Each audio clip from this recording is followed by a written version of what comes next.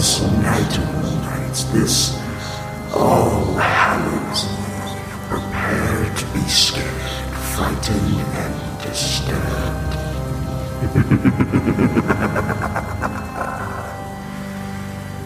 Happy Halloween.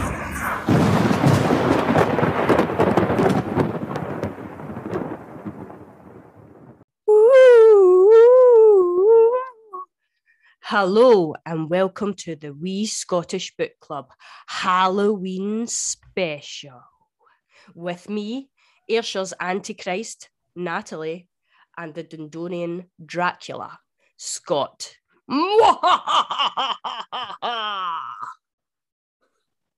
Happy Halloween, Scott! Hello! What an entrance. What an introduction. Wow. Are you all set for Halloween? I am ready for Halloween. However, I'm gonna open with some honesty. We're all friends. I don't like Halloween. Neither do I. Oh, welcome to our Halloween special, hosted by two people who couldn't give a flying monkeys about Halloween. Off to a great start. But the main thing is Eleanor got something cute to wear. Yes, because luckily, my wife is into Halloween. So Alison is all over the Halloweenness. We've got the pumpkins around the house. We've got the trick or treats ready for giving out to those geysers on Sunday night. We have got the costumes ready. I think she is going as Alison. This is not my kid. Alison, my 30-year-old wife, is going as Winnie the Pooh. Or now that she's got like a wee belly and stuff, because she's got cute. A baby in there, so she's going to have Winnie the Pooh's wee pot belly. And so she's Winnie the Pooh. And Eleanor has got a host of costumes that she can be wearing. She's everyone's favourite Hey Dougie. We've got some Disney... Stick. Yeah, we've got some Disney classics. If you're going to sing for all of these, I'm going to be really impressed. So she can go as Elsa from Frozen. No, sorry. Okay. Let it go. That's the one. Let it go. Wow, did an angel just walk in? Wow. And we've got Jessie from Toy Story as well, so she's that. I have got one costume that I was forced to buy for school last year or the year before. And it is one of those inflatable costumes, and it makes it look like I'm riding a Tyrannosaurus Rex. The dinosaur lover in me loves that.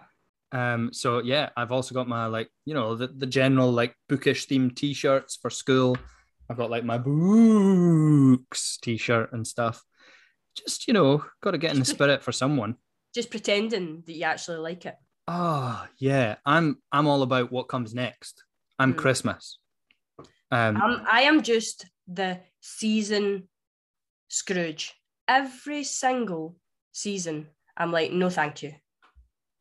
So what do you get excited for? My birthday. I get nice presents. Just your birthday? Yeah, it's all about me, Scott, remember? Yeah, fair enough. To be fair, see when I actually celebrate Halloween and I go out, me and my wife, and we did Phil and Lil. Tweedledee and Tweedledum? Other ones that I cannot remember clearly. Wow. When I'm out and I'm having a good time, I enjoy it. But I think it's just, obviously you're a guy, Scott, but years and years of pressure to be a sexy nurse, a sexy doctor, a sexy cowgirl, a sexy witch.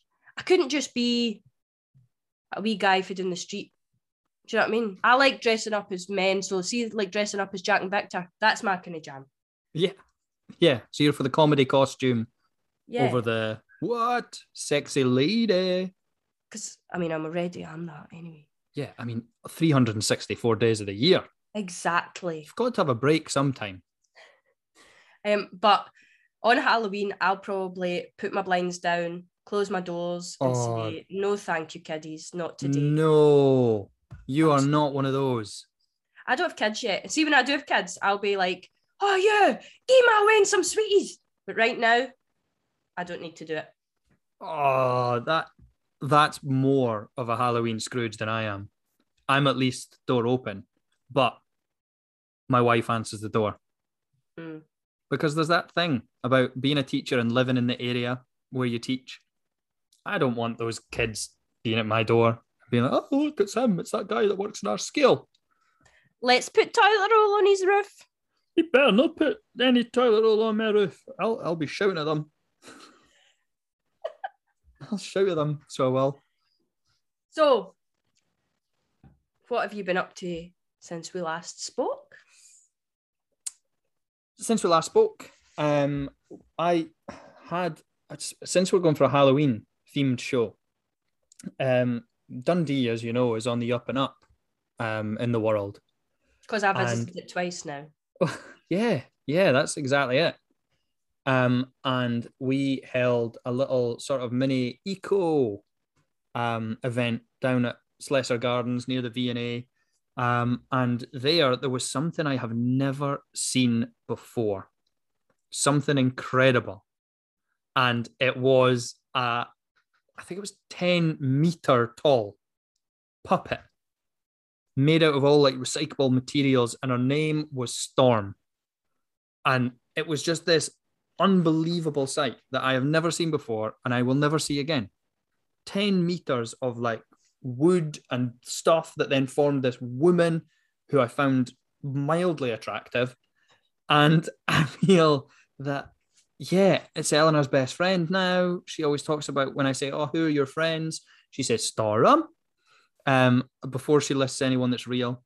And so it was a really nice sort of, hey, look, Dundee's doing their bit now, a big community thing. It was lovely. But it was terrifying. You posted it on your stories and I wrote to you, what the fuck is that big beast? You were not the only one. It looked like the female Groot, but even scarier. Yes, that's exactly what it looked like, Groot. But yeah, it did have a bit of a scare to it.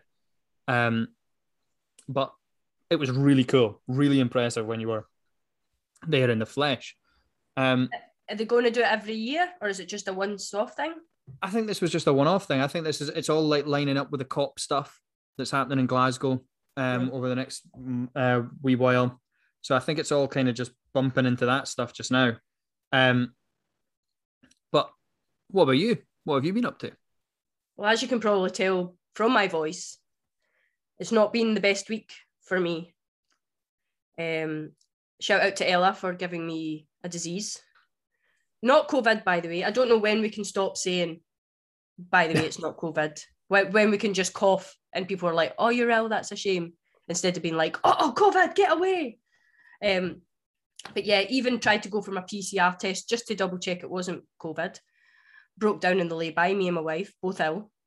Sat in Lidl's car park for 2 hours. Just didn't even know what to do with ourselves. But yeah, it's just been quite a week just of being so ill. And you've been in my house. My house is usually spotless. I have clothes everywhere and tissues just building up. I can make a tissue mountain in this house right now. Hey, there's your Halloween costume. Good point. Go I as should like just stick them to me. Yeah, like a bogey monster. Great idea. The Waynes definitely want to come to the door if I do that, actually. But I actually did manage to get quite a lot of reading done because my wife's been ill too, so she just left me alone, which was lovely. I've had about 10 baths this week, which is even better. And one thing that I have been watching that has blown my mind, and if you haven't watched it, I'm going to shout at you. Murder Island. I've not watched it. Scott, do you know what it is? This is the Ian Rankin thing, isn't it? He's had a hand in helping write it. He wrote it, yeah. And it's basically a Scottish island, and they take people, just normal couples, put them on the island, and there's been a murder, and they need to try and solve it as if they're the police. And I was watching it thinking, I could do better than them. They're rubbish. Look at what they're doing, you know. But could I? I'm not actually sure. They've put in 2 girls that really don't have a clue what they're doing. They're absolutely nuts. There's 2 older ladies that remind me a bit of like Miss Marple or something. They're going to probably be the ones that solve it, I think. And there's a woman and a man. I think they're from London, and she studies criminology at uni, and she is absolutely brilliant. Even when she's interviewing the people, she's just pure stone-faced. So I think it's going to be the older lady of the couple that pure crack it. But you need to watch it because we need to be talking about it next week. I need a friend. Sorry. I'll make sure I join in. I'll catch up. Call yourself an Ian Rankin fan. I'm getting called out all the time on this podcast. So what have you been reading this week? Well, I'm going to start off by telling you about a book that I have only just finished. And it's called A Working Class State of Mind, and it's written by Colin Burnett. So I first came across the name Colin Burnett because of the Scott Lade Awards, where Colin was nominated as one of the Writers of the Year. And that's the first time that I came into contact with the book. I've then got the book and I have now finished it. And it is a series of short stories and they are hilarious. But when you scratch away the humor, they are so ultra realistic about the world we're living in. The characters are characters that probably live in and about your street. You'd recognize them in some of the pals you've had at school or all that kind of stuff. It's written entirely in East Coast Scots, and I absolutely loved it. And it's so strange to read a sort of a collection of short stories that all link. Like I've read the Chris McQueer books where they're short stories and they're great, but you don't revisit those characters again and again. Whereas in this book, you get to know 3 or 4 characters the way you would in a novel, but through these little snapshot snippets of their life. And it's really, really funny. That is absolutely genius. So you actually, because the thing with short stories sometimes is you can't connect to the characters. Whereas in this, you actually are getting a picture of who the character is. Well, you can come away and go, my favourite character was, because you've just read 200 pages of them. They appear in most stories. There's a few stories that are just about one of the main characters, but you're still getting a bit of them. And it's to the point where I can't even say, oh, and the last story is about this, because it's actually a spoiler. There's actually something in the short stories that when you read the last story, you go, that's how that happened.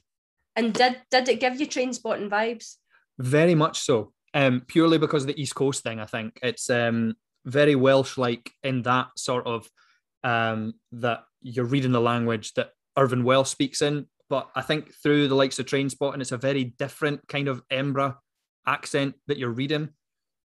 This one, as much as it's Edinburgh and you're getting that sort of heavy Edinburgh East Coast accent the whole way through, it's inspired by the likes of Trainspotting, but it's not a copycat. Yeah. And I think that's really important to say as well. If you like Trainspotting, probably for you. But equally, if you don't like Trainspotting, this might be for you as well, because it's a similar theme, but it's written in a different way. I really, really have enjoyed that one. What about yourself? What have you been reading? So I've been going down the horror road. I started with Buddha Da, to be fair, just to kind of lighten me up. So I'm 100 pages into that. And it got me out of a wee reading slump. Do you remember I was so depressed? Don't know if listeners remember that from the last episode. So put that to the side now, and now I'm into horror. Since it's Halloween, when we're recording this, it's the beginning of October. So we're just getting into the flow of our Halloween reads. So I'm reading The Shining, which, big shout out to Bethany, one of our pals, for getting us involved in another read along, just breaking it down, 25, 30 pages a day. Yeah. Getting through it. What are your initial thoughts? Well, I think, me and Misery, we didn't get on. I wasn't sure if me and King were going to be friends. But The Shining is so different, I think. I think it's because there's more characters. It's not just an isolated guy sitting in a room. There's more things to play with. I mean, we've just arrived at the hotel in The Shining. So nothing much has happened, but it has set the scene so well and made you so eerie. When we were speaking about it, even today in the chat, there was just one word. I won't say what it is, it's a bit rude. But there was one word that we have dissected and it gave us all the creeps. And it's just setting the scene, putting us all on edge and making us all a bit nervous straight away. How have you been finding it? I think King does it best when he writes through the eyes of a kid or someone young. And I think that's something that maybe was missing in the likes of Misery. Because I'm going to talk about them a bit later on, but Stephen King books I do enjoy. But there have been a couple of Stephen Kings that haven't stuck or I haven't gelled with. But The Shining, through the eyes of 5-year-old Danny, I'm really enjoying. Just because I think it gives it that extra level of eeriness, just thinking through the eyes of a kid. So I'm excited to see where it goes, because I've not seen the film. I've seen parodies of the sort of story elsewhere, Simpsons, Family Guy, things like that. Red drum, red drum. Yeah, and I used to have one of those wee lap trays you get for having your tea when you're sitting watching the telly. Your and dinner. I used to have, when you're having your tea. Your tea. I used to sit and it had Homer Simpson, and it was just sitting going, "No beer and no TV make Homer a dull boy." And I know that's in this book. I know that's a reference to something in The Shining, but I don't know what. So I'm looking forward to seeing all those cultural references that are like, oh, is it that big? I know that. So yeah. Yeah, because I think that is the thing with Stephen King. There is hunters that we know about it. We don't know what books they're from. We don't even know that they're Stephen King. We just know that they exist. Which, yeah, I can't wait to get into it either. I'm also been reading The Wasp Factory by Ian Banks. Have you read that? No, it is very, very high on my list of books I want. All I'll say about it so far is I understand where Alan Gillespie gets Alice and why he loves Ian Banks. Not, again, let's just clarify, not a copycat at all, but let's just say I can tell why Alan likes it.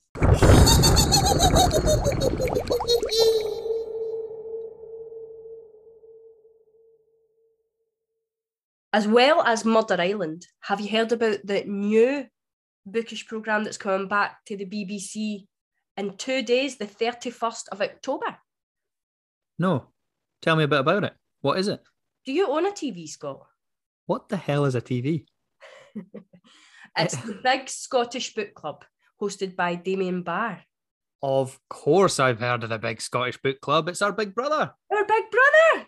So Damien is bringing it back with a lineup of amazing authors that he's going to be interviewing. Some of them being Alan Johnston, Miriam Margolyes, Bobby Gillespie, Louise Welsh, Jenny Fagan, the Luckenbooth, Jackie Kay. We've spoke about her You've previously. mentioned her, yeah. Alan Warner, Denise Mina, Val McDermid, your guy Ian Rankin. Didn't even see him before, I'm so excited. And James Robertson. That's just some of the names that he's got coming onto this. That is huge. And alongside the authors, there are a lot of poets and spoken word performers also appearing on the programme with Damien. And as well as that, have you seen the show before? Have you seen the format? Are you? No, this will be my first year watching it. Right. Well, let me tell you a secret about the show. One of the things I like best about the whole programme is that every episode, Damien invites a Scottish book club, some sort of club, whether it be, I don't know, a group of folk from the Bagpipe Society of Dumfries, or it could be the UFO enthusiasts of Ullapool. But as long as they have a book club, they can be invited on the show to talk all things books, how they came together, and they dissect the book as well. Now, hang on a minute. Whoa. We've got a Scottish book club and we haven't been asked to go on the Big Scottish Book Club. Oh, wait. Are you serious? Yeah, I'm going to have to. Me and Damien let me stop. Are you saying that the Scottish Book Club have not been invited on? Did you not get the message? I don't think so. Is this something we should talk about when we're not recording? Because No, I want to share it with my listeners. Have you got something to tell me, Scott? Well, they asked like the Scottish Book Club to go on. How did I not know about this? This is awkward. Well, tune in on Sunday night to see what book club is featured in the Halloween aired date of the Big Scottish Book Club with Damien Barr. And if Damien's ever going to ask me to go on, in all seriousness, watch the Big Scottish Book Club. You may see some familiar faces on one of the episodes. Ooh. Now it's time for Scottish Book of the Week. Scott, it's your turn. What have you got for us? Well, I have brought a book that I think fits our Halloween theme. So, as you know, I've said I'm not big into my Halloween, but I think I've mentioned before on the podcast, or maybe not, I can't remember, that the first book I have ever read that was a Scottish book was The Strange Case of Dr. Jekyll and Mr. Hyde. Yes. Yes, indeed. A book that has inspired Scottish authors ever since. And this book is over 100 years old. 1886 it was published. And I read it maybe about 10, 15 years ago. And I still think that it is a book that captures that sort of modern feel as well, as much as it's set in old school London. It is very much something that can be read by a modern reader and still be very much enjoyed. So the book tells the story of Dr. Jekyll, who is a well-respected member of society. He's a scientist, but he starts to experiment with the darker side of science. And he meddles a little bit with almost the dark arts, I suppose. And he brings out his second nature, his alter ego, his evil persona in Mr. Hyde. And when we have Mr. Hyde on our pages, things don't go so well. There is murder, there are horrible situations that are created by Mr. Hyde, who has no thought or no feeling or doesn't really want to face the repercussions of his evil. But that is probably the best word to describe old Mr. Hyde. He is a monster. Dr. Jekyll tries to keep him under control. That's the whole book, is the struggle of trying to keep your monster at bay, kind of thing. Something that we can all relate to. I mean, there are situations I need to really hide my horrible personality. You try a bit harder. But Dr. Jekyll's doing that. This whole book, he's trying to keep Mr. Hyde under wraps. And I think you'd know that this book wouldn't be very interesting if he succeeds. So it's a book it's not got a lot of characters in it. It is a massive character study on Hyde and Jekyll, who are actually the same character. And the thing I really liked about this book, probably the biggest takeaway, is that the character of Hyde, and I double-checked this morning trying to Google all the quotes, the character of Hyde is never described. So I've got the picture of what Hyde looks like in my head, but I'm betting if you read it, he's a different character. Jekyll's described. We know what he looks like, but the character of Mr. Hyde, we never see. We get little drips, but never full descriptions. I have never read Dr. Jekyll, Mr. Hyde, but since you spoke about it last time, I went and got it. So I've got myself a wee copy. Not that big. No, it's a small book. 120 pages. So that's quite good. But when you're talking about Mr. Hyde never being described, my version of Mr. Hyde comes from, and it's the place I found out about Dr. Jekyll and Mr. Hyde, a movie, a children's movie called The Pagemaster. Of course, yeah. Have you seen The Pagemaster? Yeah. So that was where I learned about Dr. Jekyll and Mr. Hyde for the very first time. And it was on that when they go into that book and they think he's a nice scientist that's going to help him, and then he turns into Mr. Hyde. But that's all I know. That's all I will see in this book. Yeah, that's actually really interesting. Being influenced by a sort of outside force coming into a book. That's actually quite cool, isn't it? It's quite interesting as well, because the thing that we spoke about last time, we didn't know that these books were Scottish. We didn't know that this legend that we all knew about was Scottish. No. Robert Louis Stevenson, Edinburgh born. And I didn't know that before properly investigating Scottish authors. And it's a classic. Mm-hmm. It's a Scottish classic. And it's a Scottish classic that has influenced so many other Scottish classics. Yeah. I think it was the Rebus books that I sort of made a hint towards because of it as well, because that's what Rankin was trying to do, create a modern Jekyll and Hyde. And would you say, is it scary? Is it eerie? Like, how is it? Is it just a bit uncomfortable? It's a tense one, because you know that every time, once the monster is created, once we've got Mr. Hyde, you know he can appear at any given moment.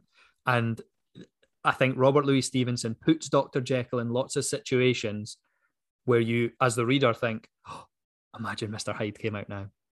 Oh, what would happen? And it constantly puts you feeling like you're walking on eggshells as you read a book.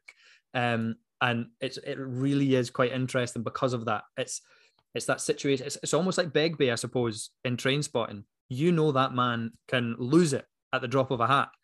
We know that Mr. Hyde can come out and do terrible things at the drop of a hat. And Dr. Jekyll isn't the best at keeping him under control. Can you imagine reading this as a child then? As a children's classic? Well, this is the thing. We've got it in our school library. It's one of the books that is on our sort of program of reading. And you always give it to those more advanced readers, but it's still there. And when I compare the children's copy to the copy I read, there's not much of a difference. So I can imagine being a 11-year-old reading this before you go to bed and it properly giving you the spooks. I think it really would. So, parents of Scott School, if your children have night... Oh, it's my fault. I subscribed. Give it to that group because he's in it. So that was an absolute belter of one. And actually, Dr. Jekyll and Mr. Hyde is one I think we could dissect in its very own episode. Interesting. I think a lot of people would have something to say about it as well. Happy Halloween. Do try not to die. Okay. And with Dr. Jekyll and Mr. Hyde now comfortably in our rear view mirror, let's move on to our Name That Book segment. So this is the segment where this week, I'm going to ask Natalie a question and she has to scour her bookshelves in order to find me the answer to the following question.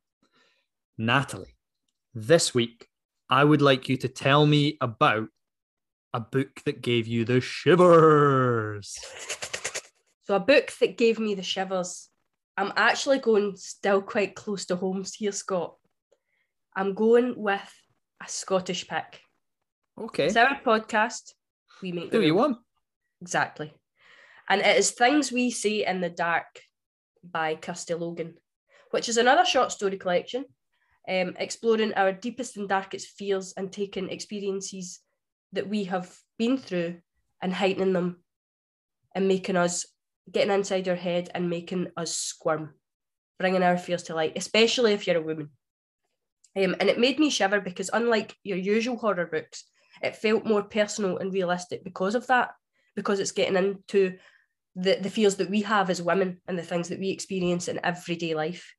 So it deals with fears such as isolation, pregnancy, giving birth, building a home, relationships, depression, loneliness, raising a family, sexual abuse. That is only some of the things that are dealt with in all these short stories.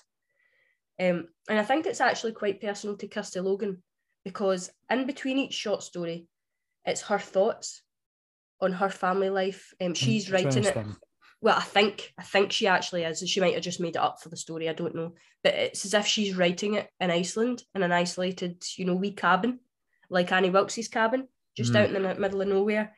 And she's obviously got nobody to talk to. There's nobody around her. So she shares her thoughts and her feelings and they get scarier as time goes on in between each of these wee short story collections. So it's almost as if your narrator's losing their mind as well while they're away.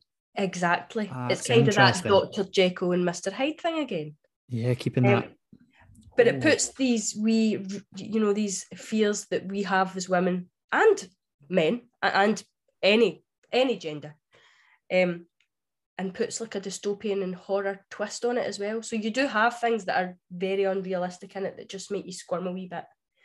But there's a bit in particular which, if you let me, I want to read it out because you'll totally understand what I'm talking about. Give us a flavour of the book.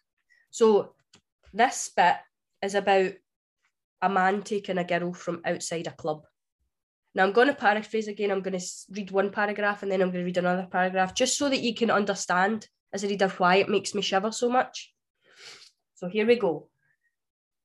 He takes you from the alley behind a club where you've gone to throw up because you don't want your friends to see. You're drunk and we're probably flirting with a stranger and your skirt is rucked up in a way both slutty and unflattering, making you simultaneously desirable and disgusting to any man who might happen by you and see you. And how is a man supposed to react to that? Take a moment to think of all the things you did to bring yourself here. You've heard stories of girls tricked into cars by a man wearing a fake leg cast, asking for help with heavy bags.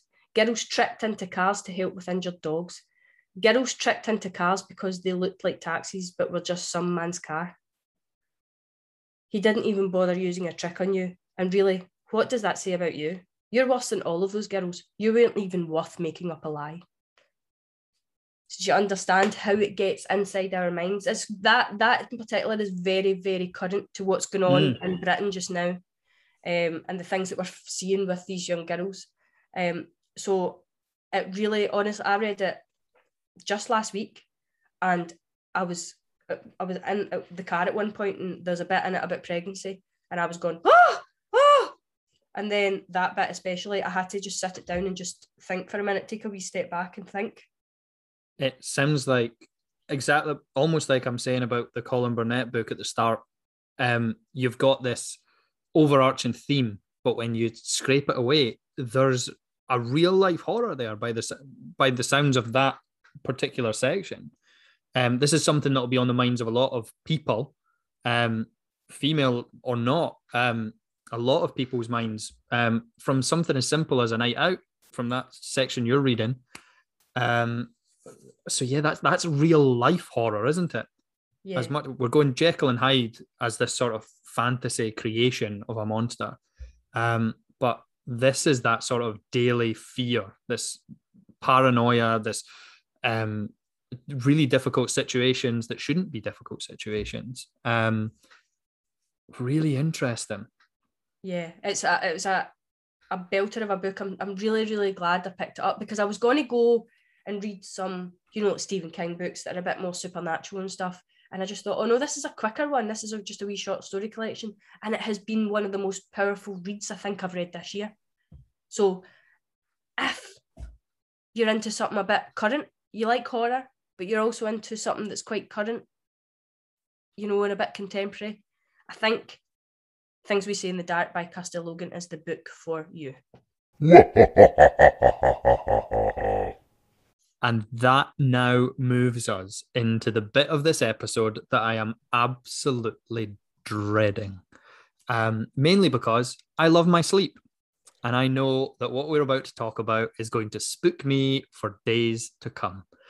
So for those of you listening on the weekend of Halloween, please know that I've not slept since the start of October. We are, of course, talking on our Halloween special about horror and spooks and ghosties. And what better way to kick off this section than to tell a ghost story? Woo! So Natalie and I have done our research. We've had a look. I have scoured the East Coast. Natalie has scoured the West Coast, and we have come up with a real fright each. So Natalie, would you like to tell us about your West Coast spooky? Have you got your nappy on? Yeah. It was 1954 in Gorbals, Glasgow, when two wee boys went missing, feared kidnapped and brutally murdered. It was said they were taken to the southern necropolis, where something in the darkness feasted on their corpses. The adults and police wouldn't listen, So the children of the Gorbals decided they must take things into their own hands. So after school, armed with blades and crosses, because they're for the Gorbals, stakes and dogs, the children descended upon the necropolis to hunt the Gorbals vampire. As night fell, a thick fog set in, and many shadowy figures were seen lurking between the gravestones. But as the children approached each one, the shadows vanished, moving onto the other end of the graveyard, luring them in. Those two wee boys never did materialise, and the hunt for the Gorbals vampire became futile. Some say the Gorbals vampire is but a myth, but I see the shadows at night and I hear the noises when walking my dog. So I think he is real. He's just not been captured. Yet. Ooh. Did you peep? I do need a break. Oh, spooky story. What made you choose that one? Well, as you know, I've just moved into my new house, but before I lived in the Gorbals for 5 years, and this is where I walked my dog every day, and at night in the dark and the dingy, and you seen the shadows and stuff. And there was a few times where Raven, just her interest gets a wee bit piqued, and she would bugger off into the darkness, barking at nothing. Or was it? So as soon as Emma Gray mentioned it to us last week, just happened to mention the Gorbals vampire, I knew we had to bring it up. I liked hearing the whole story, actually, because I didn't know about it before Emma had mentioned it, but now I know the whole thing. It's creepy, isn't it? I'll take you there the next time you're down and leave you for the Gorbals vampire. No!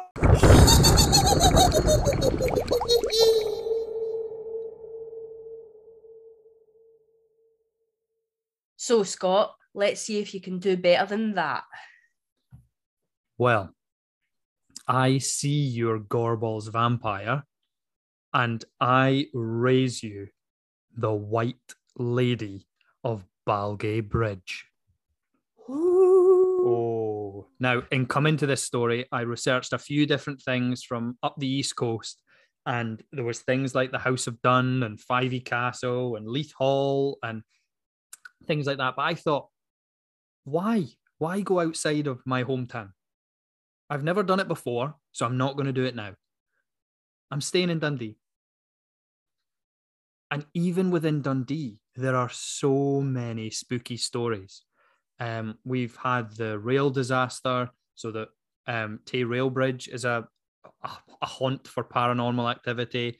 We've got castles galore in Dundee, and some of them are said to have been very spooky castles with ghosties and things. But I heard there was quite a lot of zombies in Dundee as well. No, you didn't. Don't say that. Is that just a Saturday night? You insult my people.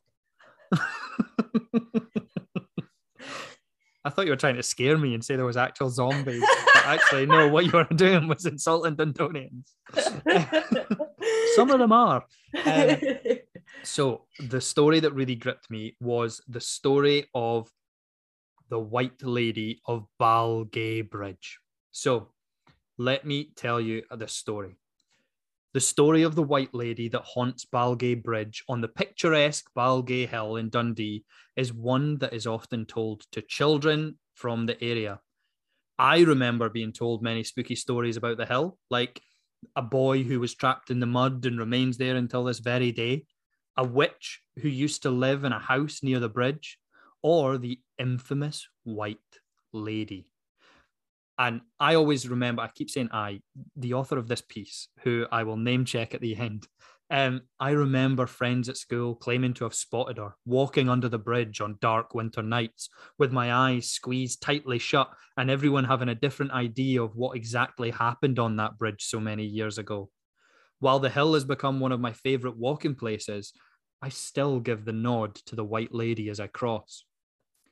When you look at Balgay Bridge, you would never pause to think that it could be haunted by a dark past. A most picturesque part of a popular park, the bridge stretches over a deep crevasse in the rock to connect Balgay Hill with the hundreds of years of the Western Necropolis. They're coming up again. Its iron railings are painted bright blue so that it can be seen from far, even on the mistiest of days, and it photographs exceptionally well in the autumn. However, it didn't always look so cheerful, and prior to the restoration of 2002, it was unkempt, dull, and covered in rust and moss.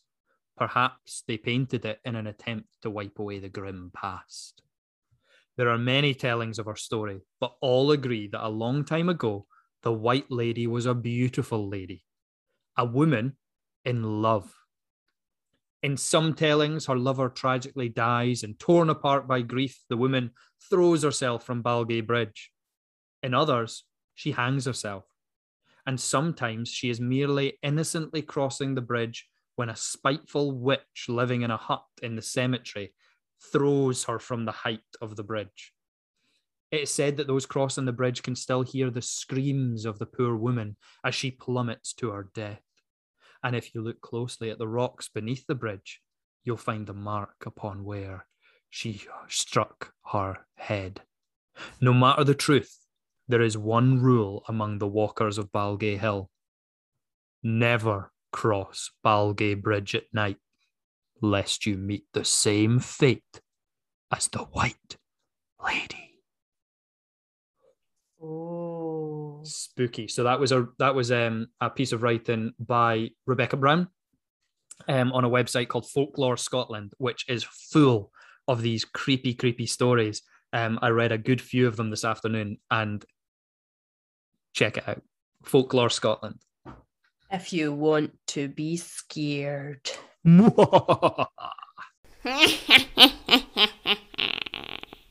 Scott, I have a fun fact about Halloween that you may or may not know. Did you know that Halloween was actually invented in Scotland? No, I thought it was an American thing. No, they steal everything, those Americans. Damn Americans. Any American listeners, thank you very much for listening. We appreciate you. But stop stealing our stuff. So Halloween derives from the Gaelic festival Samhain, which is a festival marking the end of the harvesting season. And orange was the colour that was used to mark the end of the season, which is why we associate orange with Halloween. During Samhain, the link between the living and the dead was heightened, and ghosts could mingle with the living. Ghosts came by your door in disguise, looking for money or food, and if you turned them away, you risked being haunted. So that's why in Scotland they call us the spooky bitches. Oh. So I didn't know that. I only found that out by actually looking up stuff about, Halloween. It's actually really, really interesting. But makes sense. Because we obviously have the original words like guising and stuff like that when it comes to Halloween. Well, yeah. So when you were guising, what was your spiel? What did you say when you went to people's door? What was your favourite thing to say that got you these sweeties? Right. I was always that guy who had sat and thought, I need to do something. I'm not talented, so I'm not doing a trick. So I'm going to have to give them a wee treat and give them one of my beautiful stand-up comedy routines. So I would be hunting for jokes and finding jokes all over the place. And this was pretty much pre-internet in my house anyway. And so we'd have to either look them up in joke books or try and make some up yourself. And I was always good at it. My sister was rubbish. I know she listens to the podcast and I want to call her out. You were terrible at this part of guising. You're an embarrassment to be seen with. So I'd go about going, so I'd knock on the door and trick or treat, smell my feet, give us something good to eat, all that kind of stuff. And then the person would open the door and trick or treat, and I'd do my wee spiel. So it would be things like, oh, what makes trick or treating with twin witches really difficult? I don't know. What does make trick or treating with twin witches very difficult? You never know which is which. What do you call two witches who'd live together? I don't know. Broommates. And you're telling me that your sister was worse than that? Yes, because she'd make them up. So she'd go like, "Oh, what do ghosts give out as trick or treats? Boo!" And it didn't actually make sense. Or she'd get in there first and steal the joke that she knew I was going to say. It was really frustrating being the older brother. Sounds like you were just jealous, Scott. I'm jealous of a lot of things. What about yourselves? What did you do when you chapped doors? So I used to say a wee kind of poem, rhyme, song thing. Right? Are you ready? Bring it to the podcast. No last night, but the night before, 3 wee witches came to my door. One with a fiddle, one with a drum, and one with a pancake stuck to your bum. I like that. Good one. And I still walk around the house singing that, and Amy's like, would you get to? Right. I have now spent a day in your house, and I believe it, because that's all you do. You walk around your house just doing these wee riddles or rhymes as you go around. Yeah. Do you want to hear the song about my bath? Yes, please. Nat Math needs a bath. Bath is too wee, so she bathed in the sea. The sea was too wide, so she bathed in the Clyde. No, the wee fishes ran up her backside. Do all your songs end with something on someone's bum? So, back to Halloween. What was your favourite costume when you were wee? Or your most ridiculous one? Just tell us, Scott. Just get it all out there. I don't know. And the reason I don't know is because I dreaded Halloween coming round. So I would never be the kid that had the Halloween costume planned a month in advance, and I'd be working on it and I'd be getting it ready. I was never that kid. I was going to Asda, pick something up, go.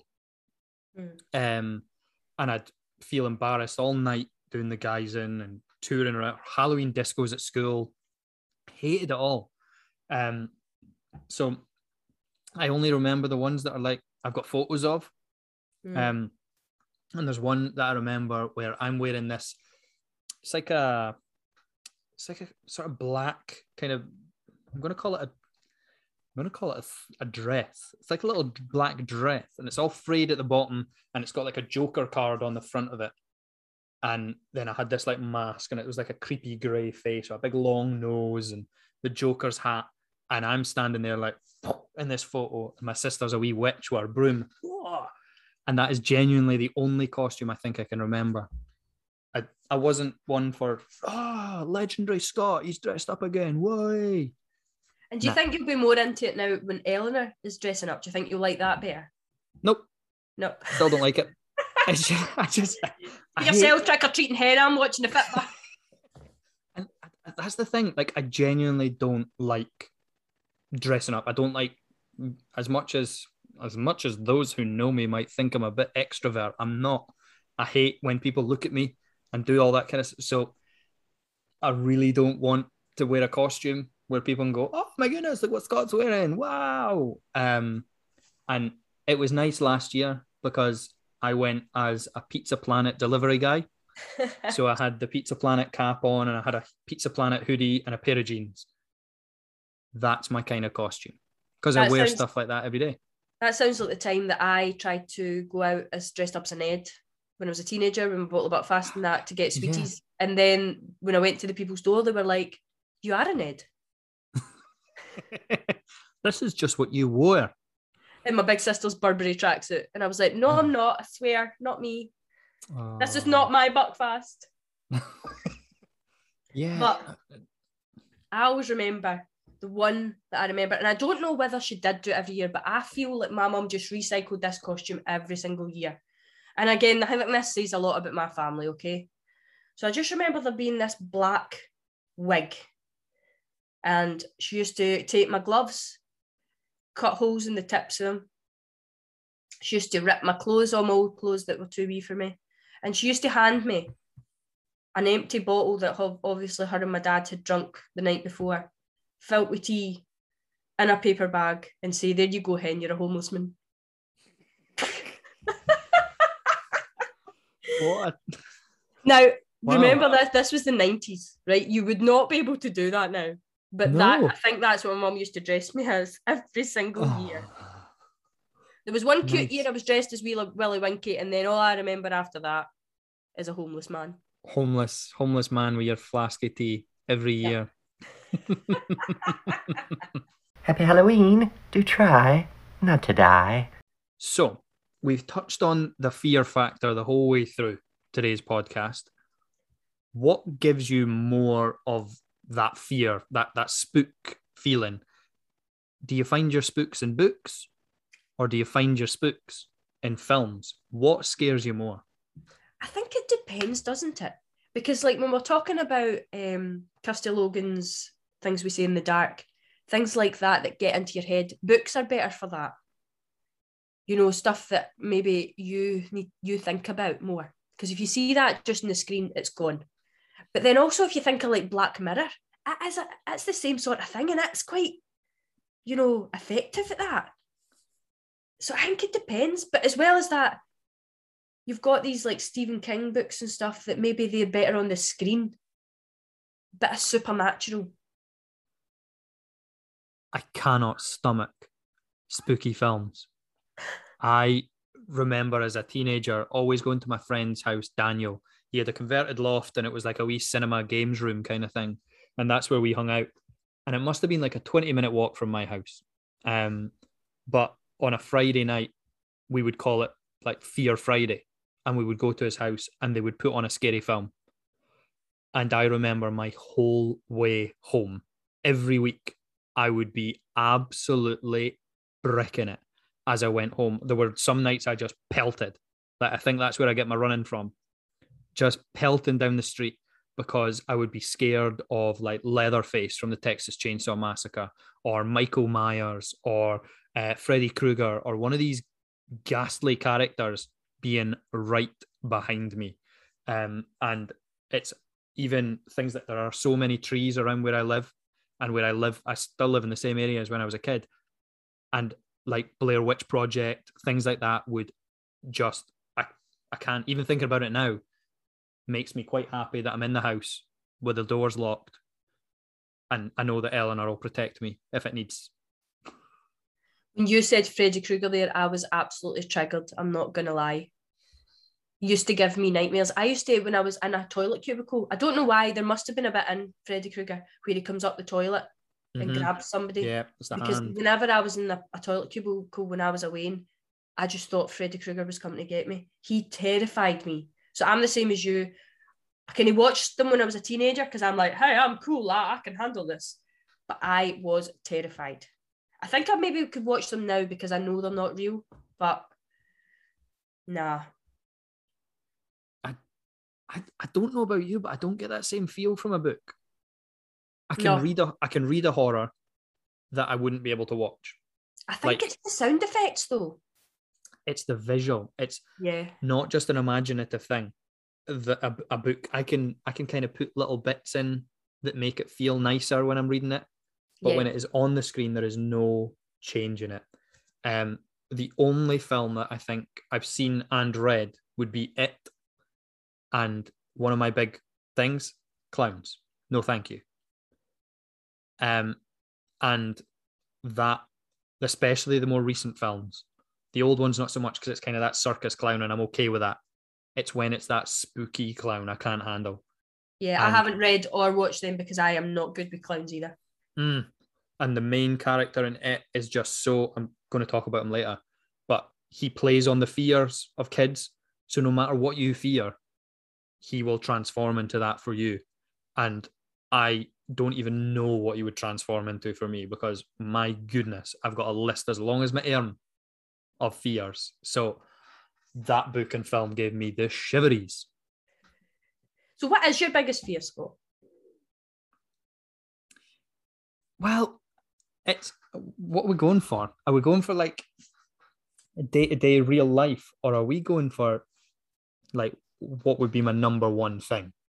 Number one, no holding back. I genuinely think it is. This is going to sound really stupid because it's not scary, but it is to me. Spiders. No, I'm Right. I'm with you there. I recently became a homeowner in the last few years, and I can no longer say it's no my house. I have to actually deal with them now, and I'm getting better. But it's been brought into this stark focus recently because we've now got Eleanor, and I don't want her to have the same fear that I've got, and I Yeah. know Alison has as well. So I've been every time I find a spider in the house, I try and invite Eleanor to have a wee look and a wee like, oh, look at this guy, isn't he nice? So we've got spiders crawling around the floor, and I'd go, oh, Eleanor, look, oh, there's a nice wee spider, come to say hello. And I would have to get within a few feet of it and be like, oh, Eleanor, look, oh, hello, look at this. And she would come across and she'd stand and she stares at it. And then I have to get it out. And the way I normally do it is I soak it up the Hoover and then empty the Hoover outside and watch it crawl away. And Eleanor now says, Daddy put a spider into its house. And Are you telling me that it is true that when you hoover up a spider, that it's alive in the hoover? in my Hoover it is, yeah, 100%. Oh my God. This is a Halloween special. My biggest fear is spiders and cows. Cows? Cows. I'm terrified of cows. What brought the cows? Is it the village thing? It's a village thing. I've been chased so many times and bucked by so many cows, and the most evil faces, they just watch you and they come towards that fence and they want to kill you. Wow. I'll never give up hamburgers, Scott.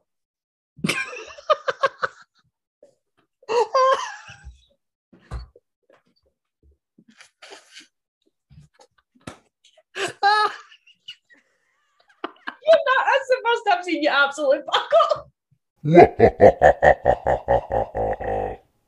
So, after fears, what would scare you the most in a book? Something real. Yeah. And I think I said earlier about Stephen King and the kids. It's now Eleanor is the one that's on my mind. So if something happens to a kid, then that is the ultimate fear for me now. Because I can deal with something, but I don't think she can yet. And so if I was putting her wee face on a character or thinking about her in a situation that some of these kids find themselves in books, horrible authors, horrible. It is something that I really, really struggle to read now. It's the book that I need to close and take a minute to remind myself it's not real, it's not real, just read on. So yeah, I think something happening to someone young is something that I'm properly freaked out by and scared by now in books. What about yourself? Kind of similar, except obviously I don't have kids yet. So it's more along the lines of probably what I spoke about with Kirsty Logan's Things We See in the Dark, things that are personal to me. Even things like relationships, do you know, like not actually knowing your partner fully, even though you trust them and like you think you know somebody, you don't. It could be anybody in your life, I suppose. So it's more like, you know, your psychological thrillers and stuff that give you that eerie, creepy feeling. Things like sexual abuse, domestic abuse and stuff, and like bones breaking, even seeing, you know, Misery, the only bit that made me jump was when Annie Wilkes hit him in the knee and smashed his bones. But a kind of good Scottish example of that would be The Boy from the Sea, which is by H.L. Macfarlane. And it's just a great example of a book that gets under your skin. Have you heard of it? I've heard of it. That author's name is ringing a bell for me. Yeah, quite big in the Instagram scene, so she is really, really nice lady. I thought it was going to be a kind of fantasy read based on the name, you know, kind of like this merman and this lady and then, you know, them falling in love and stuff. But it's definitely more of a psychological thriller. So it's kind of girl meets this boy at uni and she really wants to get to know him and she becomes quite obsessed by him and obsessed by finding out who he is. So that's a bit creepy in itself. But he's quite quiet and brooding and doesn't give a lot away. And then they fall in love and it becomes, you know, this intense relationship. You know what it's like. Just when you first get with somebody, it's so intense. And then there's brutal murders that are happening around the country. And she begins to find out more about her boyfriend and about his past. And he might actually not be who he says he is. But in that, he's obsessed by her by this point, and she's obviously obsessed by him as well. So it's hard for them to disconnect, and, you know, hard for her to work out whether she should trust him or whether her life is in great danger. And the good thing about sometimes psychological thrillers, it's when they have you and you're reading it and you go, what the fuck? You just have that moment. And I had that with Boy from the Sea, to the point that I actually messaged the author and said to her, come on, tell me more, because the ending just, it just messes with your head. And they're the kind of books that just make me uneasy. Yeah, that does sound interesting in a different kind of way, that different sort of fear, that different... And because it's Scottish, it's close to home, isn't it? Well, yeah. Another book I'd like to bring to the table today is closer to home than I could imagine. And it is my non-fiction that I'm going to bring along. This is the first non-fiction I've mentioned on the podcast.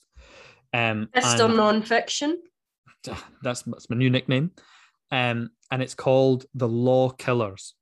And I don't know if you know, but Dundee is a place of murder. So much murder goes on in Dundee. I thought it was a really, really beautiful place when I came up. I thought it, who is it? Desperate Dan and Urwillie. Well, I love them. They are here, but they are hiding the dark underbelly of Dundee's past. And The Law Killers by Alexander McGregor really explores this. So I'm going to say short stories because I want to pretend they're not real. But they all tell the story of a gruesome murder in Dundee. So this could be anything from the dog walker on the law that is then taken and cut up and put in a bathtub and all that kind of stuff, to, like we've mentioned earlier, the girl that gets in a taxi that's not a taxi and taken to a local wood, and abuse and death follow. And it's even down to places I've passed on my daily walk or my daily trip to uni and things like that.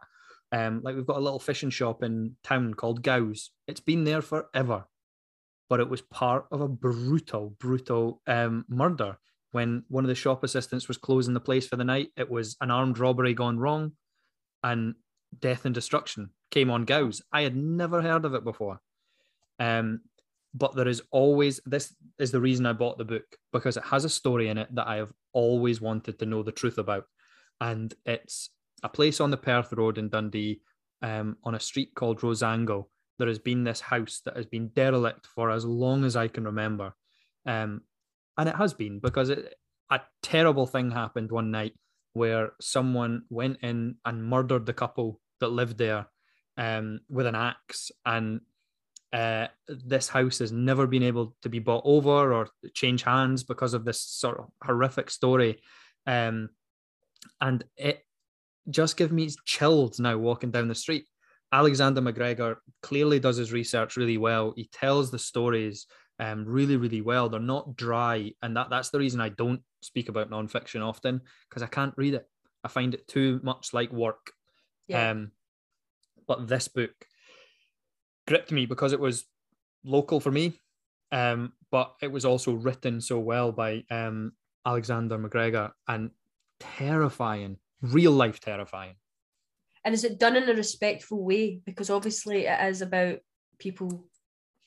Yeah, it's very, here are the facts that came out in the case. So it's not, there's nothing that he's almost using hyperbole or whatever to make bigger or better. It's what came out in the trial. It's what came out as the truth. And these people are now behind bars or long dead because of when it happened. But spooky to think that while I'm tucked up in my bed tonight, one of these stories could be happening in my city.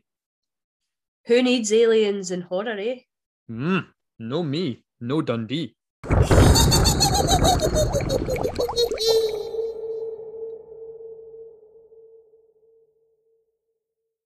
Now it's time for Done in 60 Seconds, Halloween edition. Oh. Scott, it's your turn to guess again. I don't know, we just died there, I think. It's R.I.P. just the Scott. fear. It's the fear. Done in 60 seconds and Halloween together just don't work well for me. So it's me to give the clues this time and you to guess again. And I don't think you're going to get this one either. No. Are you ready? As I'll ever be. In 3, Mm. 2, Mm. 1. Ah. Legend. 16th century. Rabbie Burns poetry. Ditch digger. Ooh. Sea cave. Girvan. Clan. No. 14 children. Rabbie Burns. No, he was a bit of a womanizer. 32 grandchildren. Black Agnes Douglas. Ooh. Witch. Mm. 1,000 killings. Ambushes. No. Executions. Incest. Cannibalism. Is this Sonny Bean? Yes! Did I get it?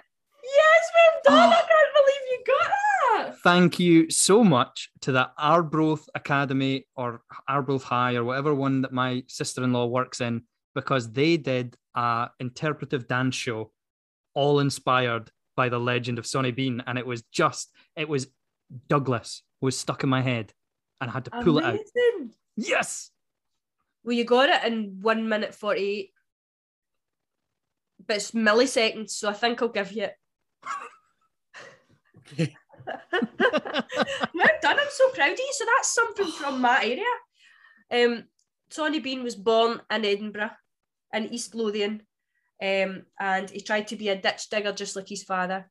That didn't work out. He then met Black Agnes Douglas, who was deemed to be a witch, and they moved down to the west coast to my area, between Girvan and Ballantrae, lived in a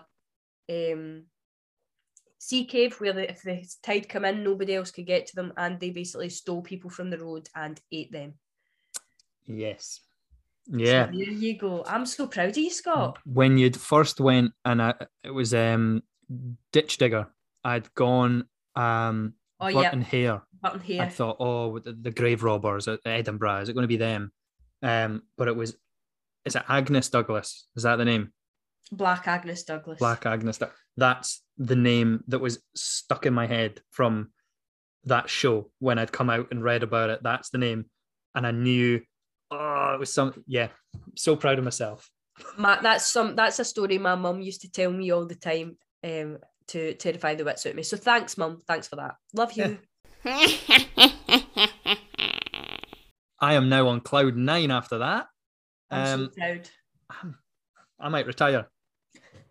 Find a new host for next week. I'm new to here.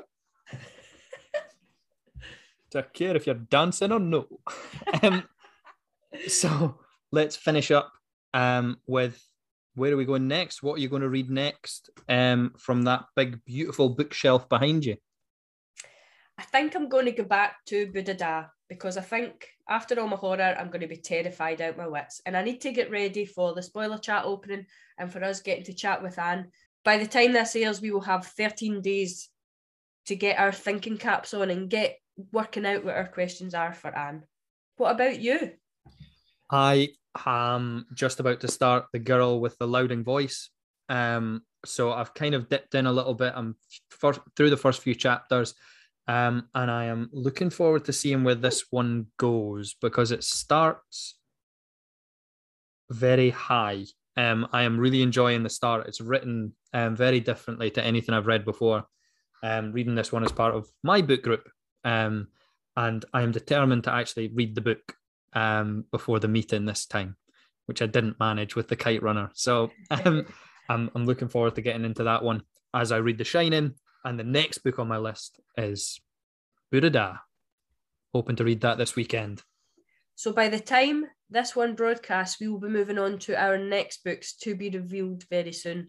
So if you are looking for great book groups to get involved with, the Read Book Group, they read the books from all around the world. And then there's the Scottish Book Club, where we only read Scottish picks. So get involved, get asking us. We would love to have you on board. 100%. Okay. Well, that is all we have time for on our Halloween special. So, without further ado, I have now eaten Scott, and I am now Trevor, the scary, scary Halloween sidekick of Natalie. And I am here to give you the ways that you can contact the show before our next episode. You can get us by email on the Wee Scottish Book Club at gmail.com. Or you used to be able to find Scott at Scott You Reading on Instagram. And for now, you can still find Natalie on the Instagram at Scotties and Books. And if you so want to, you can head to Twitter and you can find her on Scotties Books. But beware, because I, Trevor, the Halloween host, will be finding you more. Oh, hey, Natalie. Are you done, son? Are you asking? Oh, I'm asking.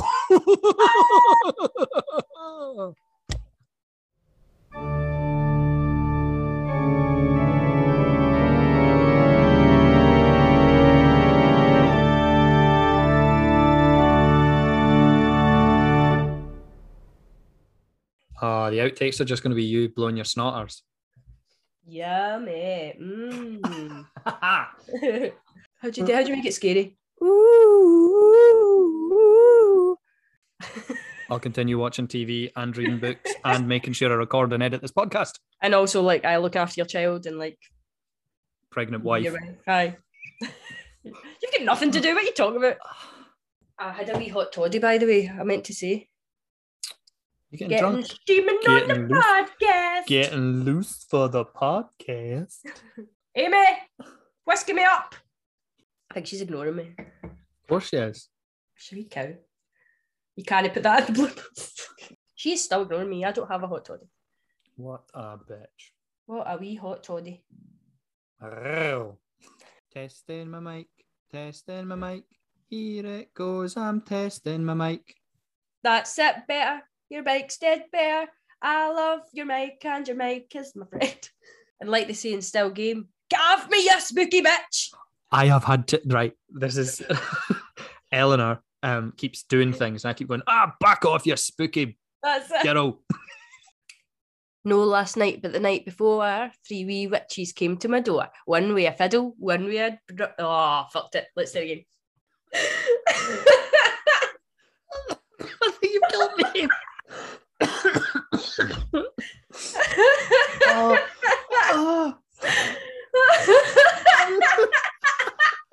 It's true. That's true. Natalie meant math. She needs a bath. The bath is too wee, so she bathed in the sea. The sea was too wee, so she bathed in the... Oh, fucked it. You sounded like the Cookie Monster. That was brilliant.